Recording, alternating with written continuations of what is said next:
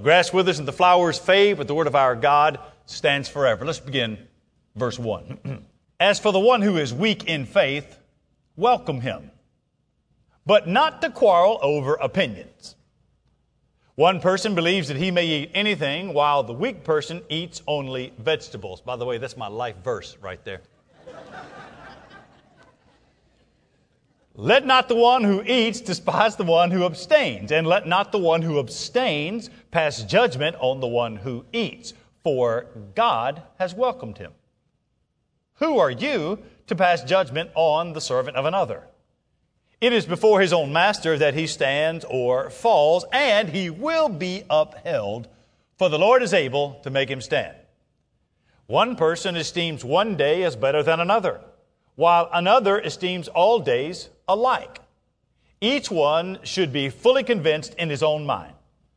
The one who observes the day observes it in honor of the Lord. The one who eats, eats in honor of the Lord, since he gives thanks to God, while the one who abstains in honor of the Lord and gives thanks to God.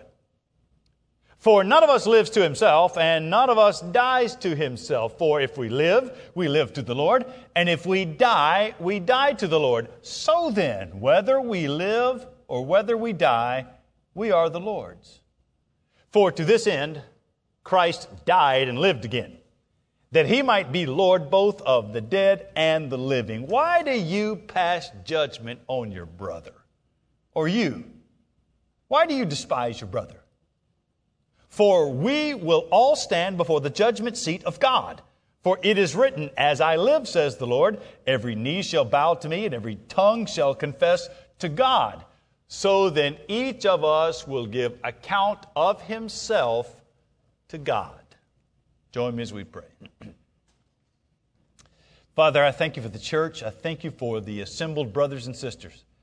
I thank you for the joy of gathering. We need to gather in person. So, Lord, we pray that you would make it so that we can. We look forward to those days. And I pray that you would give us a hunger for gathering in person. I pray that you would minister to our souls through your word. Pray that our hearts would be refreshed, that we would love Jesus more and seek to serve one another. In Jesus' name we pray. Amen. You may be seated. I said it in my prayer, and I hope you believe it to be true. We ought to be thankful for the church. We should be thankful for the Lord of the church. There is not another gathering, another organization, another meeting that is filled with people who are so different from one another. Different sinners, redeemed by one Savior, held in one body, and singing one song that Jesus is Lord. That's the glue that holds us together. That's the glue that makes us here at Hickory Grove one in Christ. We were at one time, every single one of us that's a believer now, we at one time were dead in our sin. We were hopeless in our sin. But because of what God has done for us in Jesus, in His perfect life, His atoning death, His resurrection, because of that, which is the gospel, any person that's repented and believed has been made alive in Christ. Those of you here that are Christians, you watching, if you are in Christ, you're one of us. Been brought together by repentance and faith in Jesus. And although we are brothers and sisters in Christ, although we are family, we are not clones of one another. We are siblings, but we are not twins. And even twins that might look alike will have very different ideas about life. We have our own thoughts. We have our own aspirations. We have our own feelings. We have our own personal opinions about the world that we live in, and how we should approach it. And sometimes those different opinions cause friction. This passage is given to us. I never would pick this topic. It's a good thing about expository preaching. The Bible picks the topics for you and takes you through. It's not the preacher picking the topics. This passage that's been laid before us is here to help us to make sure that we can deal with the frictions and the differences that show up among us. To make sure that we can deal with them in a way that doesn't rise to the point of division. Paul writes here in this passage, chapter 14, he'll take the whole chapter and do it. He writes about Christian unity. Remember the church in Rome. This is where this is written to, hence the name, the book of Romans. The church in Rome, if Rome had all roads leading to Rome, then all people that came to Rome came from all different directions. They got there in Rome, and if many of them became Christians, they joined that church, and that church was filled with all kinds of different people. Different people with different backgrounds bring different opinions. Paul, in this passage, he identifies two different parties, two different groups. He calls them the weak and the strong. We don't know completely what was going on there, except they had opposing views, probably opposing views on how much of the Old Testament law that came, the ceremonial law, when it came to worship, how much of that had to be incorporated into how you expressed your Christian life. So what you have in Rome, in that church, is a Jewish minority and a Gentile majority. But each one of them, you feel it in the passage, each one of them is called to actually minister to the heart of the other. Here you have it, the Jew and the Gentile, or maybe we can contextualize it. Here you have the American church, black, brown, and white,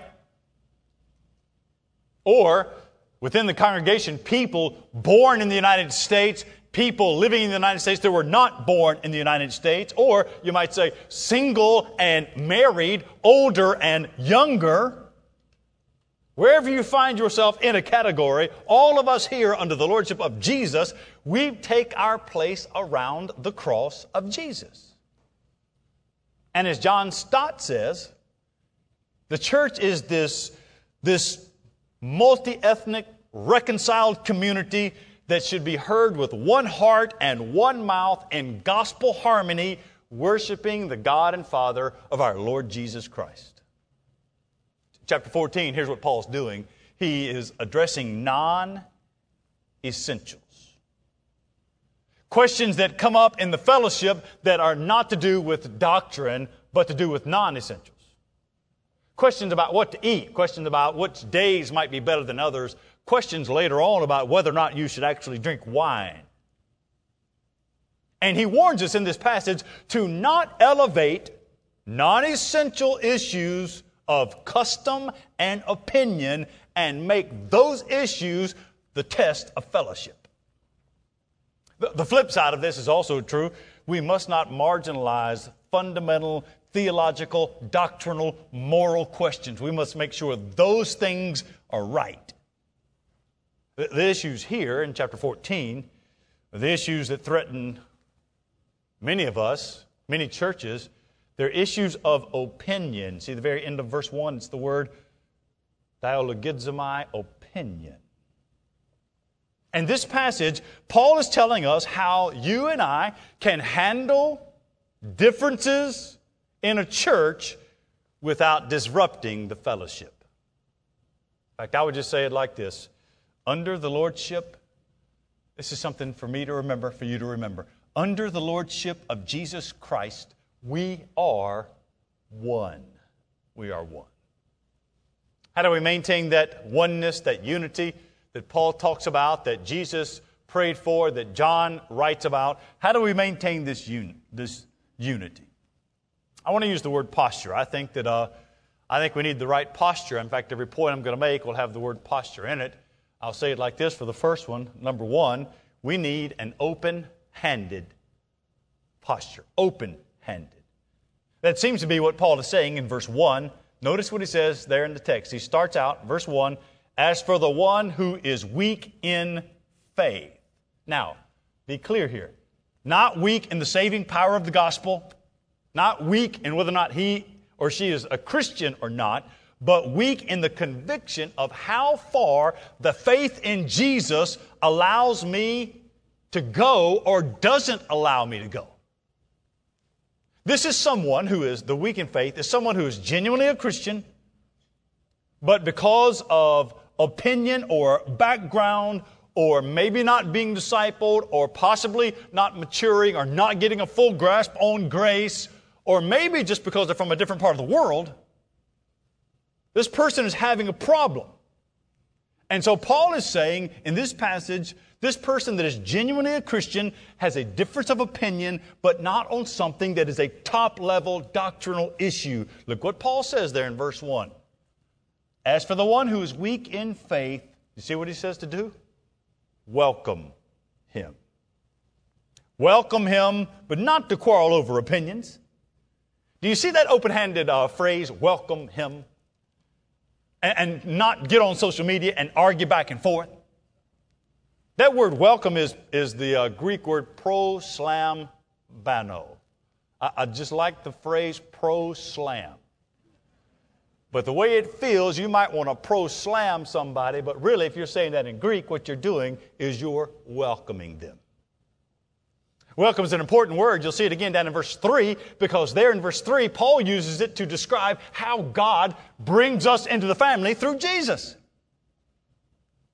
That word welcome, accept, receive.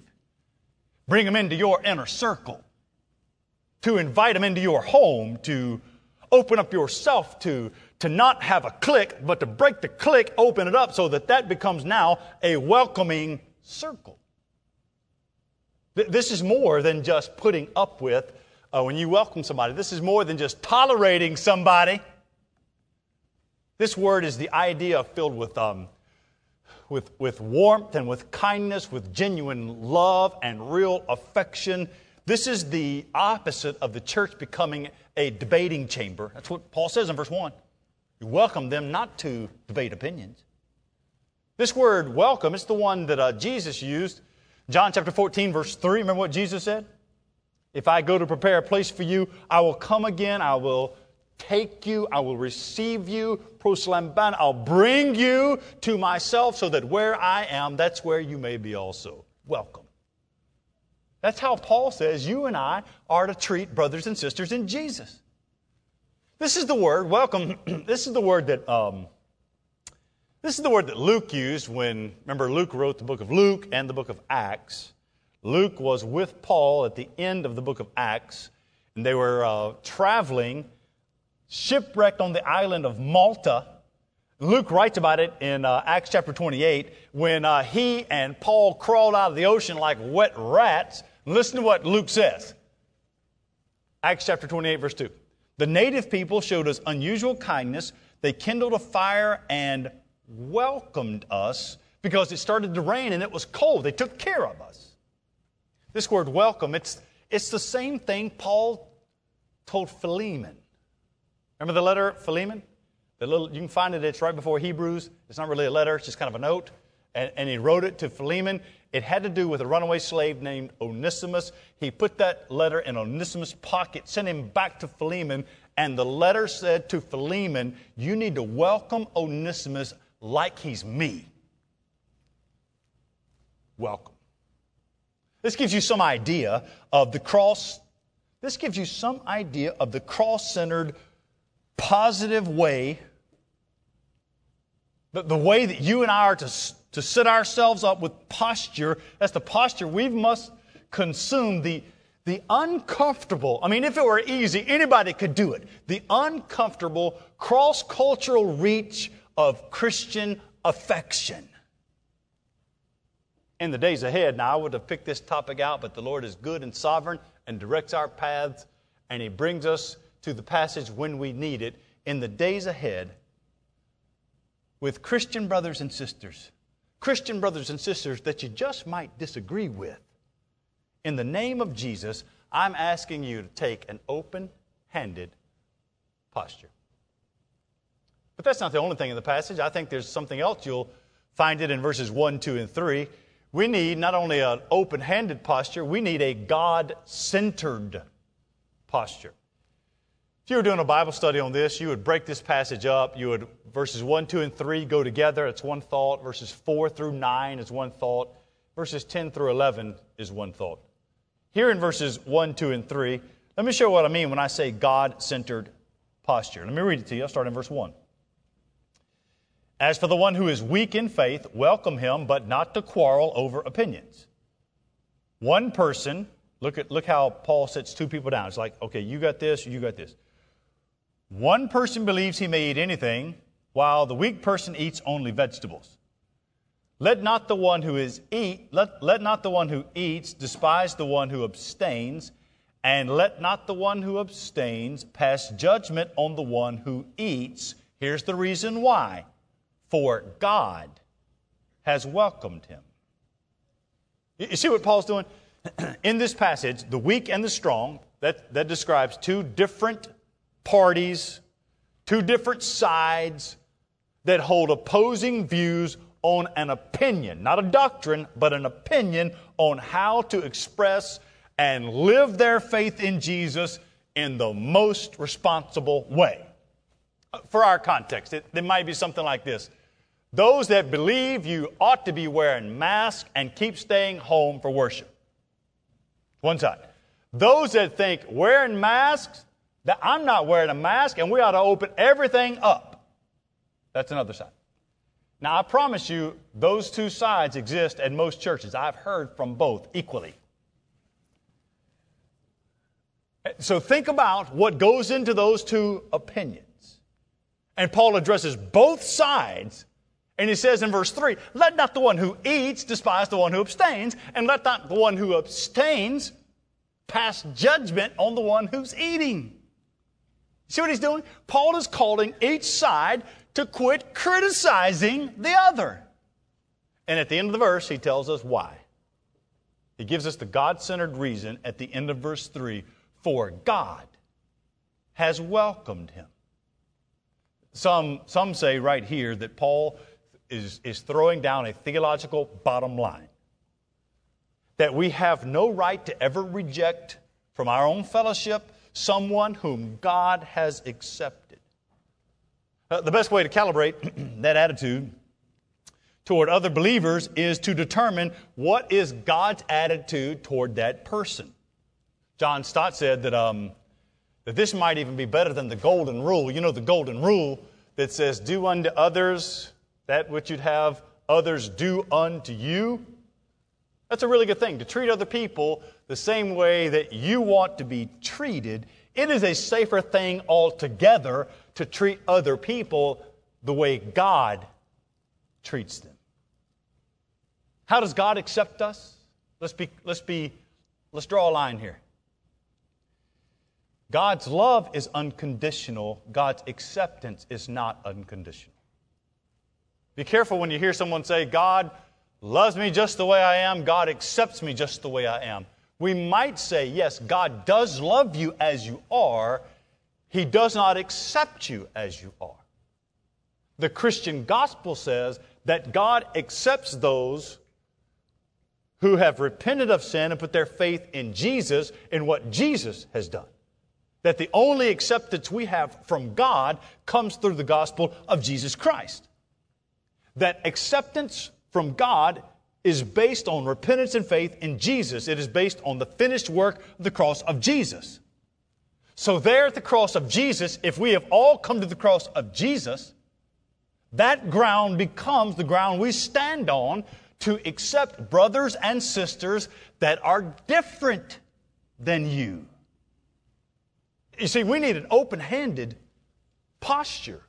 But not only that, it's not enough just to not be a quarrelsome person. We need to make sure it is a God-centered. We are focusing on the fact that God has accepted, through the gospel, God has done this. Open-handed posture, God-centered posture. I'd like to give you another thing to consider. Third posture, number 3. We need a grace-driven posture. Grace-driven. Christianity is a religion of grace. It is based on the fact that we believe that God has given us grace, that He saves us by grace through faith in Jesus, that we do not earn our salvation. We can't be good enough to get it. It is God's goodness. That's how we are saved, through grace. If we are people saved by grace, we also must be people that are extending grace. I'm just asking you, from verse 4 to verse 9, can you and I start being people of grace, extending grace to one another? Verse 4 through 9, it's an extended argument, and it sets forth several principles that should guide us as we relate to brothers and sisters in Christ. As we relate to brothers and sisters in Christ that might live their Christianity a little different than we do. Now, I'm not talking about doctrine. I am talking about how it works itself out. Let's go through the principles. You'll find them. Let's go through them quickly. We'll start in verse 4. Here's the first principle to live by. Every believer has a judge, and you're not it. That's what verse 4 seems to say when it comes to opinion, not doctrine.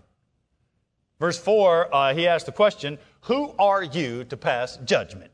Or the feel of it is actually, who do you think you are to judge the servant of somebody else, to judge the servant of Christ? Now, let's put a pause here. This is not saying you shouldn't call out sin. Oftentimes people will use this passage here and Jesus saying, judge not, lest you be judged. They'll say, who are you to judge me when you confront someone in sin? That's not what's going on here. You and I, as brothers and sisters in Christ, are called to keep one another accountable and to press one another on to holy living, to pursuing a life that is honoring to God. We're supposed to do that. What Paul is talking about here is something else. This isn't a matter of doctrine. This is a matter of, verse 1, opinion. And in that regard, each believer, every Christian, is responsible to Christ, a servant of the Lord Jesus, redeemed by the blood of Jesus, accountable to Jesus. And in that regard, we don't stand in criticism. We want to point them to Jesus. Who are you, Paul says. So the first principle is every believer has a judge, and I'm not it. Let me give you a second principle to consider. It's in verse 4 as well. That is that every believer is living on grace. Every single one of us, every man and woman here that is in Jesus is living on grace. Do you see that in verse 4? Read verse 4 again and catch the second half of it. The second half of verse 4. Let me read it to you. Who are you to pass judgment on the servant of another? All right, we dealt with that. It is before his own master that he stands or falls. Now here comes the good news. And he will be upheld, for the Lord is able to make him stand. Paul is speaking about those that he's labeled weak in faith. And he's saying, who do you think you are to judge this person? It's before God that he has to answer. He rises and falls before his own master. But he finishes out with this good news. See verse 4? That he will be upheld. You ought to circle that. For some reason, that ministered to me this week as I was studying it. There's a promise here that says, hey, in Jesus, you are going to make it. Here's why. Verse 4. He will be upheld. Why? Verse 4. The Lord is able. You see that word? That's dunamis. That is the word power. The Lord has the ability. He's able to make her stand. See, the power of the cross saved you, right? You believe that the power of the cross saved you. It is that same power that will sustain you. It is God's grace that we live by. It is God's grace that's got you this far. It's God's grace that will keep bringing you. And we stand by God's grace. Every believer stands by God's grace. So, every believer has a judge. You're not it. Every believer lives on grace. I'm going to give you a third principle you might apply to the next coming months. Number 3. Or not number 3. This is not a point. This is a subpoint. Next principle. Every believer has a conscience. Conscience. Now, every person has a conscience.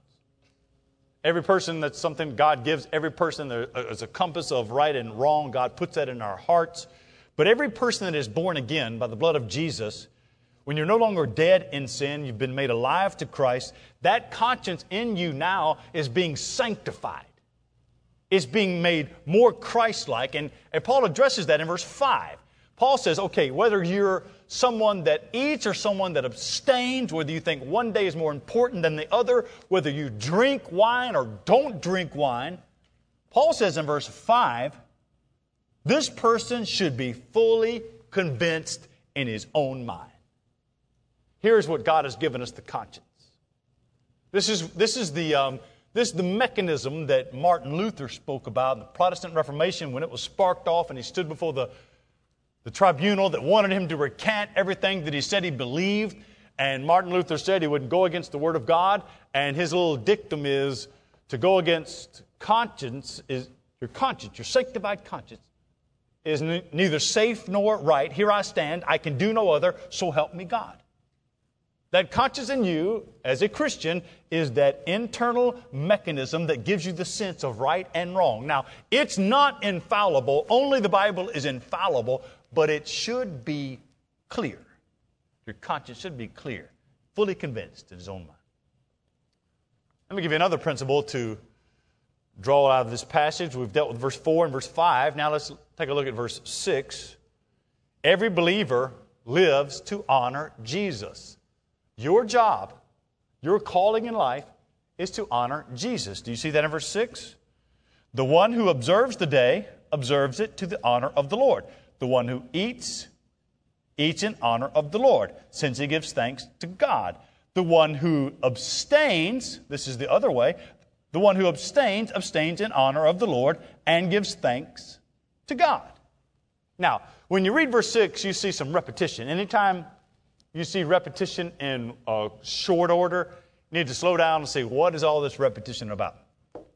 3 times you have honoring the Lord. 2 times you have giving thanks to God. 1 time has to do with eating. 1 time has to do with abstaining. And both ways can honor God.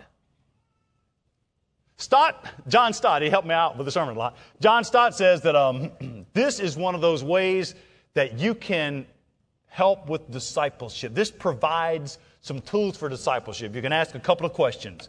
2 questions you might want to ask when it comes up to something you're not sure what the Bible dictates you should or shouldn't do. Ask the question, can I do this and thank God for it? That's one question. When you're wondering whether or not you should say something or do something, ask the question, can I do this and thank God for it? That's one question. And maybe a more pointed question, can I do this as unto the Lord? Is this, what I'm getting ready to do, is this a Christ-honoring, Jesus-exalting thing for me to say or do? Does this honor God? You see, we live our lives, according to verse 6, one of the ways we pursue this unity is we live our lives to the honor of Jesus, and we are covered with gratitude. We are thankful to God for those things He's given us. Let me give you another principle you'll find in verses 7 and 8. Those 2 verses go together. That is, that every believer lives and dies to Christ. Lives and dies to Christ. You see that in verse 7 and 8? When you read verse 7, it starts out sounding like that whole idea, no man is an island to himself. He lives in a way he's connected to other people. But that's not really what Paul's saying here. Let me read it to you, verse 7 and 8. None of us lives to himself, and none of us dies to himself.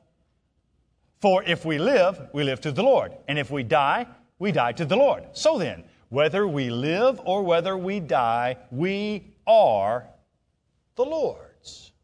You see how he said this, living, dying? It's like he put up 2 bookends. Your life starts living, you live your entire life, and you end up dying. And from the time you draw breath and then are redeemed by Jesus to the time you die, all of that and all points in between, we do that unto the Lord. You know what this does? 2 things. This gives you purpose when some of those areas in life, when it feels like there isn't any purpose. And this gives you security in those times in life when you feel like the bottom has dropped out. For instance, that little phrase, when we live to the Lord. When we die to the Lord. So when you're in pain, you face depression, when you're suffering, when you are actually having a good time, when you're in your hobby, when you weep somewhere, if you're exercising, if you're going to the 5th grade, you're learning to drive. Whatever it is you find yourself doing, this verse gives every purpose to every activity until we breathe our last. One of the great things that happens when you get this idea, this comprehensive view of Christianity, and not compartmentalizing your Christianity, but you are letting it now affect every part of who you are. That's verse 7. Verse 8. Verse 8 gives us security. Why? Because Paul just tells you, you are the Lord's. You belong to somebody. You belong to somebody that loves you, who's purchased you by the blood of His Son Jesus, who's forgiven you, who sustains you. You see how Paul ties it to the cross? Look at verse 9. He ties all of this to the cross in verse 9. He says, this is because of the gospel. You see? Let me show it to you. Verse 9. For to this end, to what end? Everything I've just said. To this end, Christ died and lived again, that He might be Lord both of the living and the dead. A great principle to grip your heart, that you live your life, and one day when you die, you do so for the Lord. Okay, so we've covered a lot of principles in this last point. Every believer has a judge. You're not it. Every believer is living on grace. Every believer has a conscience. Every believer lives to honor Jesus. Every believer lives and dies to Christ. I'll just close with this one in verses 10, 11, and 12. This is a good place to close. Every believer is accountable to God. Every believer. You might even expand that and say every person. You see that universal principle? Paul quotes the Bible in verse 10. He says, why do you pass judgment on your brother? Or you, why do you despise your brother? We will all stand before the judgment seat of God. Then he says, for it is written, then he quotes Isaiah 45, he quotes the Bible and says there is a universal judgment coming. And that universal judgment is backed by what the Bible has said all along, that there is a day coming, the day of judgment. And that brings us down to 12, verse 12, and this universal need. See how he says it in verse 12? Verse 12 is one of those verses that, like, every single word should be said with capital letters. So then, you see it in verse 12? So then, the logical conclusion is each one of us, there is universal judgment. Every person that's ever lived, each of us, there is a personal judgment for you. Each one of us must give an account to God. Our account that are in Jesus, your account, if you're in Jesus, is my righteousness is filthy rags. I claim the righteousness of Jesus who's taken my sins away. That is the account we'll give to God. For everyone outside of Christ, the account you have is your righteousness, which is filthy rags. Hebrews 10 tells us that it's a fearful thing to fall into the hands of the living God. Brings us back to the gospel of grace. We are people saved by the gospel of grace, that God is holy, that we are sinners, that Christ died for sinners, that any sinner that turns from sin and puts his or her faith in Jesus is saved. I hope you'll commit your life to Christ. I hope for some of you that you'll yield to the call of serving in missions or in ministry, of giving yourself to something different than what you thought you'd be doing with your life. I hope for those of you that are hard, that you would pray that God would give you an open-handed, merciful heart, that you will seek unity and seek to understand. I hope that some of you will repent of that bitterness and with great joy welcome other brothers and sisters. I want you to live your life rejoicing in the lordship of Jesus. God has called us to grace, to live in grace, to extend grace, to be people of grace. Join me as we pray together. Your heads bowed this morning as we go to the Lord in a time of commitment and prayer. For those of you that would like to send in electronically, you can send an email. We see all of the prayer requests. I've already gotten several this morning. Would welcome any of those. We do our best to make, as pastors, ourselves available to you so that we might pray for you, know what's going on in your life, maybe help you get to know what it means to follow Christ. We want you to live with great joy in the middle of a pretty difficult time, and that comes with grace. Father, thank you for your Spirit that is so good to move in us, to fill us. Give us hearts of conviction and love for truth. Give us lives that extend grace. Father, unify your church around the gospel. Be honored here. In Jesus' name we pray. Amen.